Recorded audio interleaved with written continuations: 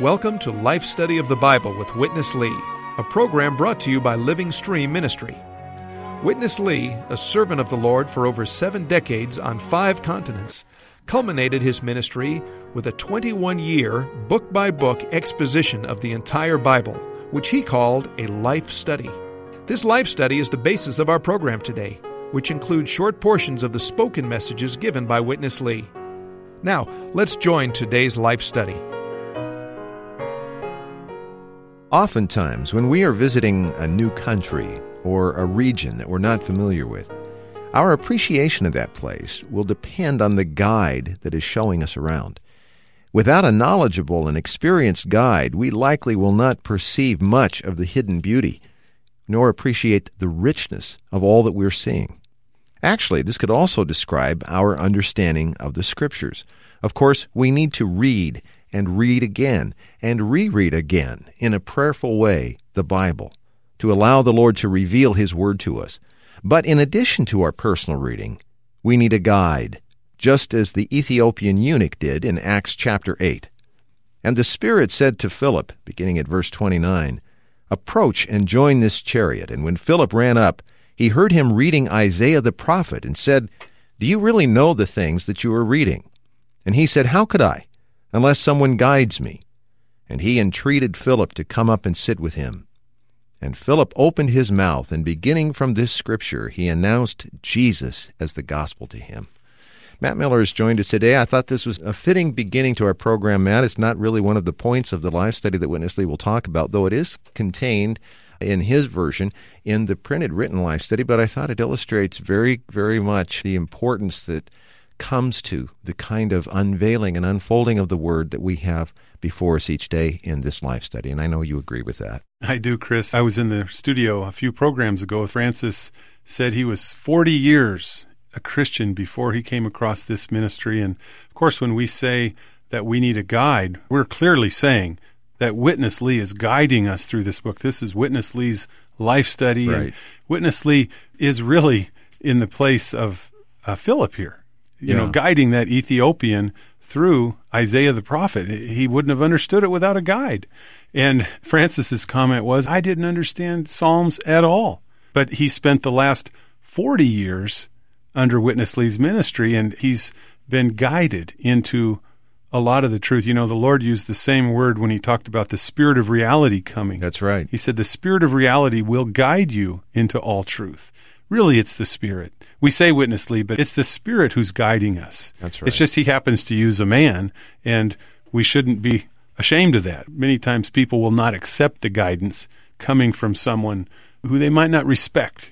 He's Asian, he has an accent, he's hard to understand, but when you can get past those things, you really appreciate the Spirit's guiding through our brother Lee. You said something I want to underscore, Matt. It's not the men. We're not uplifting Witness Lee, Watchman Nee, or anyone else, but we feel compelled to acknowledge what the Holy Spirit has done through this ministry, not to give him any glory.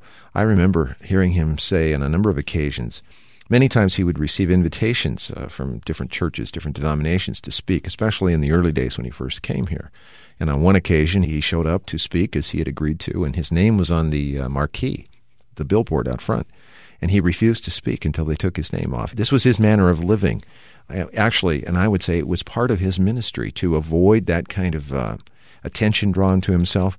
And the keystone, I think, of this ministry is not that it draws our attention to Witness Lee or Watchman Nee or any of the ones that went before them, but it really draws all the attention to Christ. And that's the focus of our life study of the book of the Psalms. It's our focus of every life study we touch, that it's to bring us to Christ and to find Christ on every page. And for this, we just have to humbly admit, like all of our listeners, really, we all need the guidance, don't we? We do, Chris. And if it was anything other than that, Witness Lee would really be upset with us. Yeah, he would. He went to be with the Lord in 1997, and for those of us who knew him personally, we would not be able to face him if we drew attention to him personally and didn't give the credit to the Lord. Yeah. In fact, I think it's worth reading that verse I mentioned earlier, Chris. It's John chapter 16, verses 12 and 13.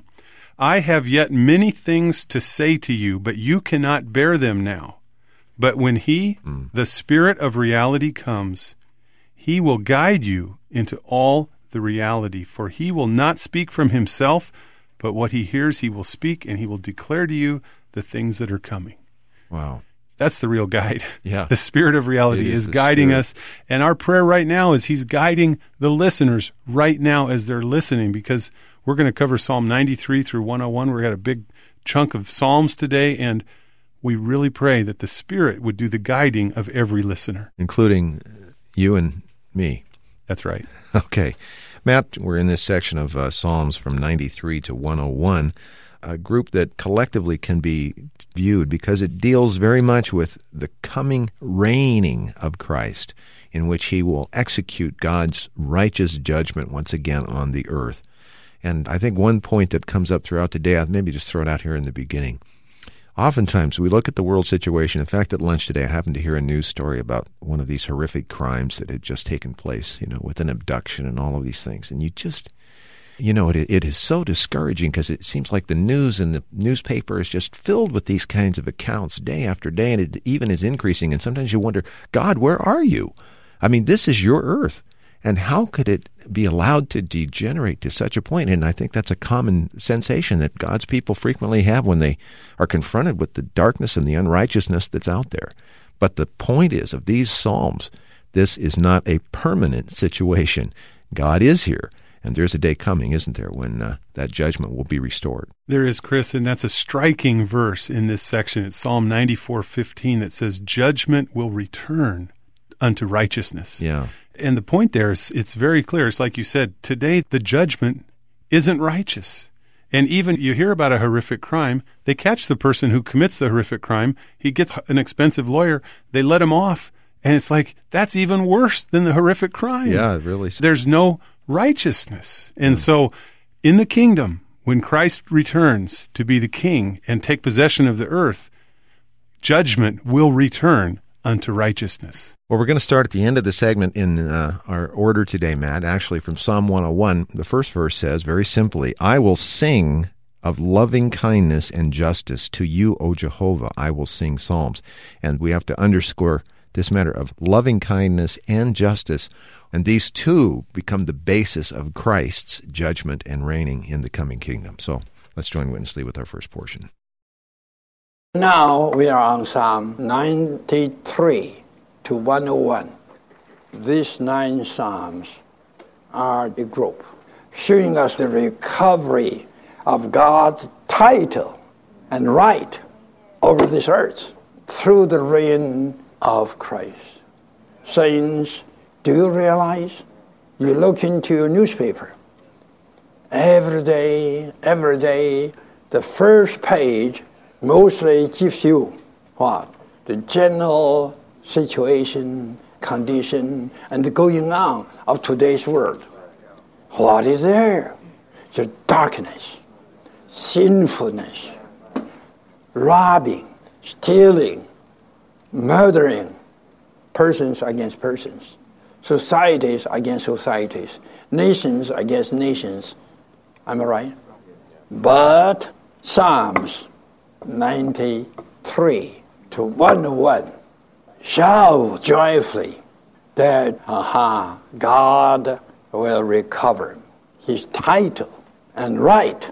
He is the possessor, and he has all the right over the earth. Why? Because the earth was created by God.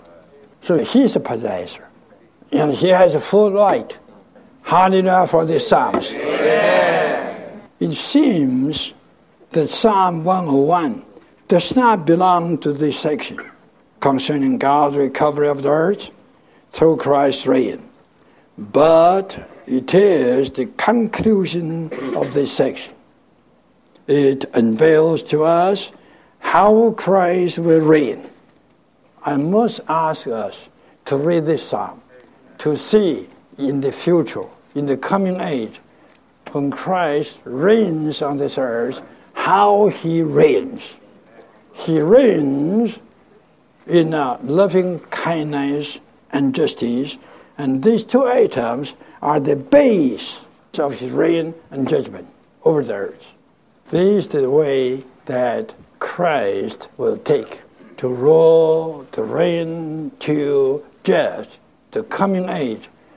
And here is his word in detail, telling us how his reign will be. I like to read this psalm again and again, because as an elder man, I passed through this and that. I signed new justice. But we have a hope that one day this earth will be recovered. Amen.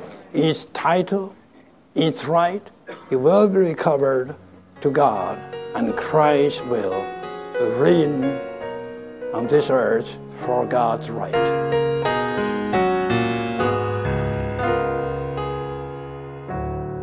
Matt, this is striking to me. It seems regardless of how well conceived man's system of justice is, it will either maybe be on the side of justice or on the side of loving kindness, but one or the other will usually get sacrificed when man does it. But yet, in God's coming righteous judgment, the base will be both of these two things, justice and loving kindness. Also intrigued by this matter of his title and his right to possess the earth that comes out in these Psalms. Very, very important, isn't it? Yeah, Chris, I also appreciate the fact that he's the owner of the earth. And right now, he hasn't taken possession of the earth yet, but he will. And we're in this state where there's a usurper. The enemy has usurped the situation, and that's why I like also Psalm 101. It says, I will sing of loving kindness and justice. That's how the conclusion to these Psalms, this group of Psalms ends. I will sing. And so I was thinking the exact same thing you were when you said the way the justice is today, it seems like we love people and we become unjust, or we have true justice and all love is out the window. And that's why with the Lord, when he takes possession of the earth and regains the title deed of the earth, we will sing. Because this is an amazing thing, that he can have the balance between loving kindness and justice. It's typical of his whole dealing with man, even how he deals with us each day, isn't it? I mean, of course, we're getting oftentimes a kind of a discipline, a loving discipline, but that's the point. It's a loving discipline from a righteous God and Father. And in God's divine life and in his nature, in his character, expressed through Christ, these two things do not war with each other, but have a perfect harmony, a kind of a symphony. This is an amazing thing in God's salvation, that the Lord can balance the throne, the righteousness. You know, a psalm earlier talked about righteousness is the foundation of his throne. And so, in a sense, he must be righteous. He has to take care of justice. But God is love. How does the God who is love maintain his throne of righteousness? It's amazing. We need a whole radio program just to talk about this one point, this really miracle of God's salvation that you're talking about. All right, Matt, let's, because of time's constraint, let's jump in here to the earlier portion of these Psalms. I'll pick up a verse or two from Psalm 94. O God of vengeance, O Jehovah, O God of vengeance, shine forth, lift yourself up. O Judge of the earth, render the reward upon the proud.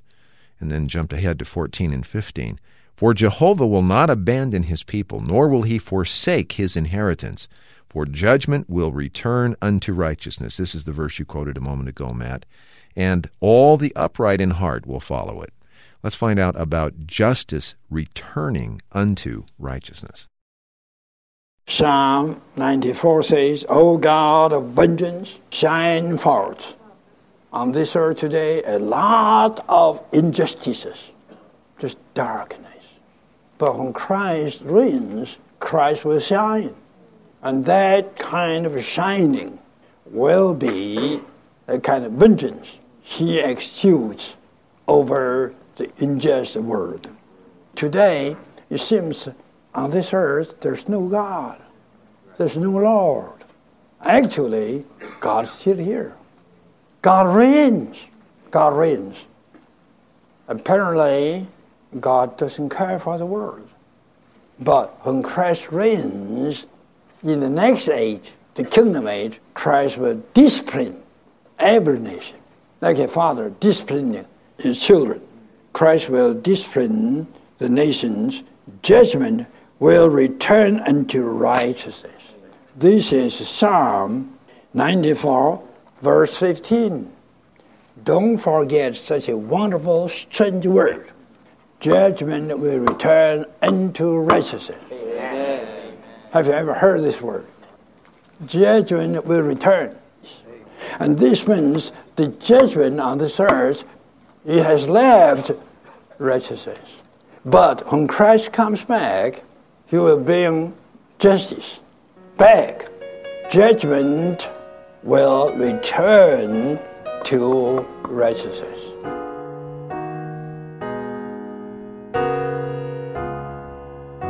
Okay, Matt, you brought this phrase up earlier. We just heard Witness Lee talk about it, so let's get into this matter. What is it to have judgment returned unto righteousness? Chris, as we were listening to Witness Lee just now, it reminded me of a particular judge that I know. And, of course, I know several judges, so I'm not talking about all of them because I think many judges are righteous. But I'm thinking of one judge in particular that I don't think that's one of the striking characteristics you have about this person and his courtroom. His courtroom is not a place of righteousness. I feel a little bit awkward saying that, but the Lord is my witness. I think anybody who follows the newspapers and the situations, I heard someone say about California that the striking thing about the state of California is that they have unrighteousness in their courtrooms. Their judgment is unrighteous, referring to many famous, high-profile court cases where the situation seemed so unrighteous. And, today judgment hasn't returned yet to righteousness. Mm-hmm. Judgment is not righteous. That's the problem. By virtue of the fact that judgment will return to righteousness, it means it's not there right now. That's right. Judgment's not at righteousness. It needs to return. And I think in the heart of many of the believers, they pray for this. Even I think there's a cry in even the unbelievers, people who aren't even Christians, it troubles them. Those people really need to get saved. Yeah, it's interesting, Matt. In a sense, this verse is also a kind of a fulfilled prophecy, isn't it? That in order for judgment to return unto righteousness, there must have been a forsaking, and surely that's what we're in now, as you clearly identified. So the Lord realized that this earth and the situation would get very dark, and frankly, according to Scripture, it seems pretty clear, especially the unbelieving world. It gets worse before the Lord comes back than it is even now, doesn't it? Yeah, it does, Chris. And it's darkness. The age gets darkest right before the day dawns, and the Lord's coming will be a dawning of the day. When the light comes, the darkness is going to go away, and judgment will return to righteousness. Of course, this return is the return of Christ at the same time, and if that causes spontaneous reaction within the heart of all genuine believers, all those who love the Lord surely love and look forward to his return. I think it came out in that verse in Psalm 101. I will sing of loving kindness, as you said. It also shows up in Psalms 97 and 98, which are the Psalms in our last section today. Jehovah reigns. Let the earth be glad. Let the many islands rejoice. Make a joyful noise to Jehovah, all the earth. Break forth and sing for joy, and sing psalms. Joyful noise, breaking forth with singing, Matt. This is an enjoyable segment just ahead. We come to Psalms 97. Today, the whole earth is not so pleasant. So the inhabitants of the earth today are not so glad. But when Christ reigns, the earth will be glad and rejoice. Now, Psalm 98. All the earth making a joyful noise. I check with our translators. Joyful noise in Hebrew is one word. Loud shouting. But the translators, a number translated this phrase into joyful noise. When you are joyful and you are shouting, sure that is noise, right? We have a few hundred people sitting here. Everybody is so quiet. Everything is in order. But when we all shout joyfully, that's a noise. No one can control the joyful shout. Sometimes in our meetings, we should have this kind of noise. You say hallelujah, I say praise the Lord. We all shout together joyfully to make a noise. I'm not joking, especially you gentlemen. You dare not to shout. I'm the manager of the bank. You ladies, I'm a school teacher. How could I shout? That lose face. The face must be Jesus. Tell me the truth. When you shout, don't you feel God strengthened? Amen. Think about it. Our Lord is happy. Amen. He's happy with this. Matt, we've been in congregations, large ones, a few thousand, and there is something that is just uplifting when this kind of collective, joyful noise, this loud shouting takes place really unto the Lord. You know, Matt, even in this section of these Psalms, in Psalm 93, it mentions the voices of many waters, and there are references throughout Scripture that this is what God's voice sounds like, even in dealing with His people. So this is the sound of a mighty rushing waterfall that is spontaneously offered out of the hearts of His people. It's like being at the foot of Niagara Falls, isn't it? And there's something that just, you can tell. It puts a smile on God's face. Puts a smile on our face too, Chris. I'm smiling thinking about it because I really enjoy that. You know, in the Lord, in Revelation chapter 1, verse 15, His voice is like the sound of many waters. In Revelation 14:2 and in 19:6, this phrase is used again and again, the sound of many waters. So if you want to know the Lord's voice, you better get used to this sound of many waters, the joyful, loud shouting. But, you know, the thing I want to point out, Chris, is the opposite, is not the smile. I want to point out what Witness Lee just referred to related to the gentleman, to the lady, who have a hard time shouting. They have a hard time making a joyful noise. And I grew up in the Catholic Church, and that was a very unusual sound there. It just wasn't heard. You didn't hear loud, joyful shouting. Yeah. And, you know, the Episcopalians, they're known as God's frozen people.